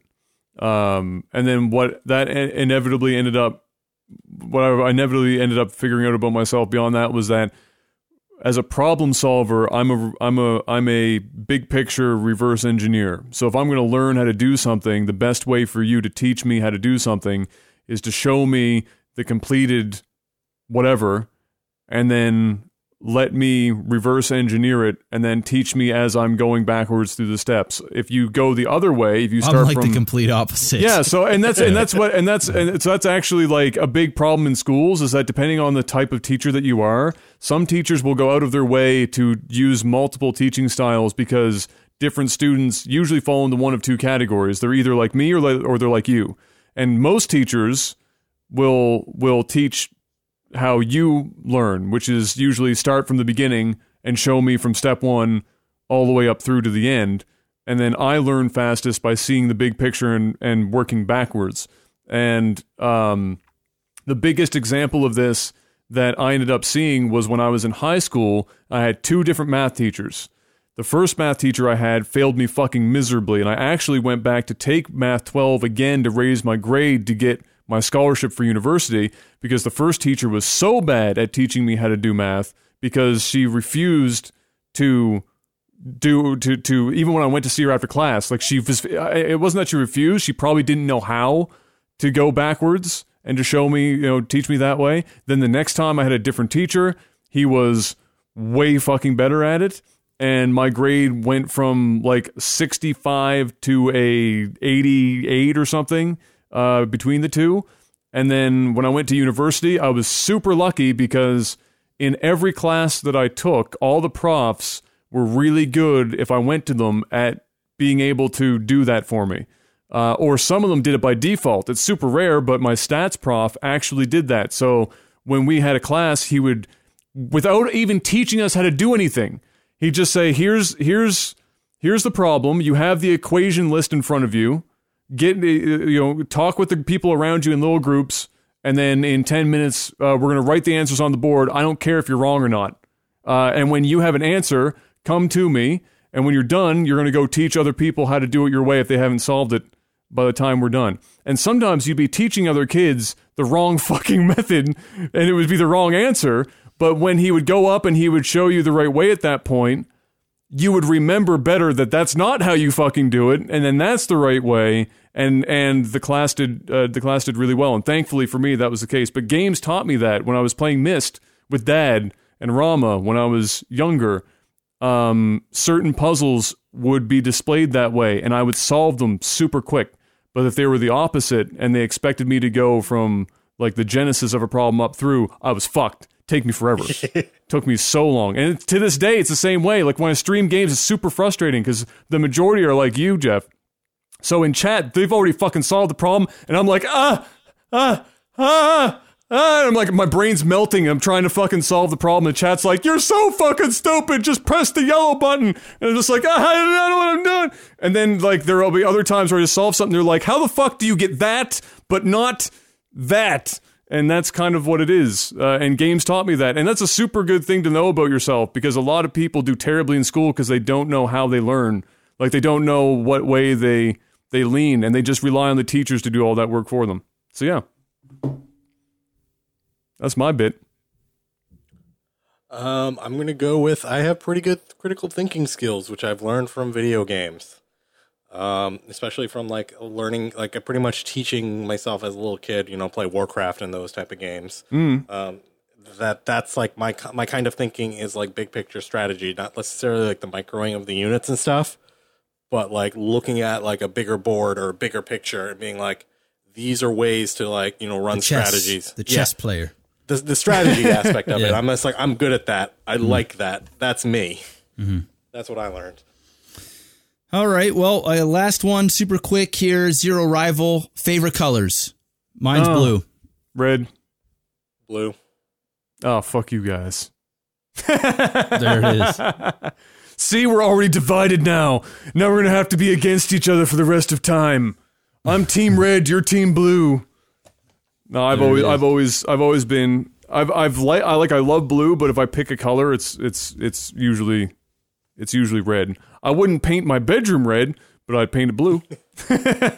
Red is a bit of an aggressive color to have along your house. It's like you're just gonna get pissed off every time, you enter the room. Maybe that's what you want in your bedroom. Maybe you want to be angry every time you go to bed. I don't know.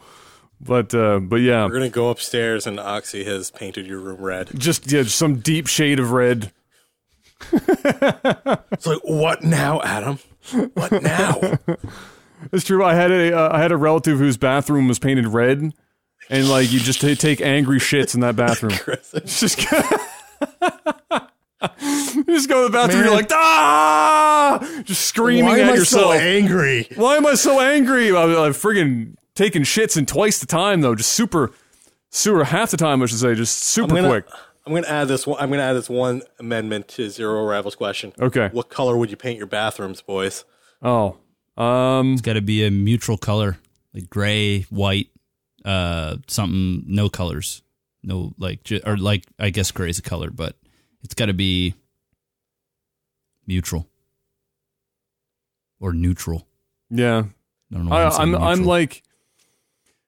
I would agree. I'm really boring though. I want pretty much every room in my house to be white or a neutral shade that, is along those lines. I don't like I'm not the person that likes super bright colors on my walls or even color in general on my walls. I'm the same with my bed sheets. I just want white sheets. I don't want whatever fucking weird pattern sheets exist. I just want like hotel white for bed sheets. Like I'm boring that way, and it's usually because I just think the room looks bigger when you use light colors like that. Your room just looks bigger. You start painting it dark. Jeff would know this. I had the bedroom at my parents' place. I painted it what was technically a blue, but for most people in the world it was black. It was called Abyss. I'm not even joking. The name of the color was Abyss. You chose the color Abyss for your room? Well, see, here's the thing. Mom and Dad were crazy enough to let me paint the room. Okay? And when I my parents let me paint the room when I moved back home. When I picked the paint chip out, what my parents didn't tell me was that what you need to be aware of is that the shade that actually ends up on the walls tends to be 2 chips darker than whatever you pick off of that shelf. So when I picked Abyss, we went from black to like the Marianas Trench. The shit was dark. And that room is pretty big. It's like 13 by 13 square, but it ended up looking like you were in a fucking jail cell. It's tiny because it's so dark. The trick I've learned is if you're going to color a room with a color, you pick like a light accent color, like a neutral gray or like a really light beige for the 3 walls, and then you pick the 1 wall. An accent wall panic? Yes. That shit works. I'd rather use wallpaper for an accent wall than paint it. Wallpaper sucks. Dude, wallpaper's making a comeback, bro. It's fucked up. We're all gonna have paisley all over our walls all over again. We're gonna hate it. Ladies and gentlemen, that's the end of the Technical Health Podcast for this week. Time to head on over to the end screen. Give some shout outs to the Patreon producers. I think this list has changed up a little bit, but I didn't change it, so guess what? You're all getting a little extra shine if you aren't on this list technically. Maybe you all are. We don't know. We're professional around here at Technical Alpha. Jetrix, I'm going to say probably still there. If not, it doesn't matter because he's already basically paid for the house I don't own yet. So shout out to Jetrix at the $500 mark. Postal Panda and Chico at the $250. Fry C, Derek P, Naily, Adam B, Jamaican J, Jorbach, Total Steel, Matthew M hanging out at the $100, not messing around. Bless each and every one of you guys. You're amazing. We love you a great deal. And not just because you give us money, but you're here a lot of the time watching and listening and supporting us the best ways you can. We will see you guys next week. Same time as always. Look forward to it. And so until we do see you guys next week, do us a favor, have a good one, and peace. Bye.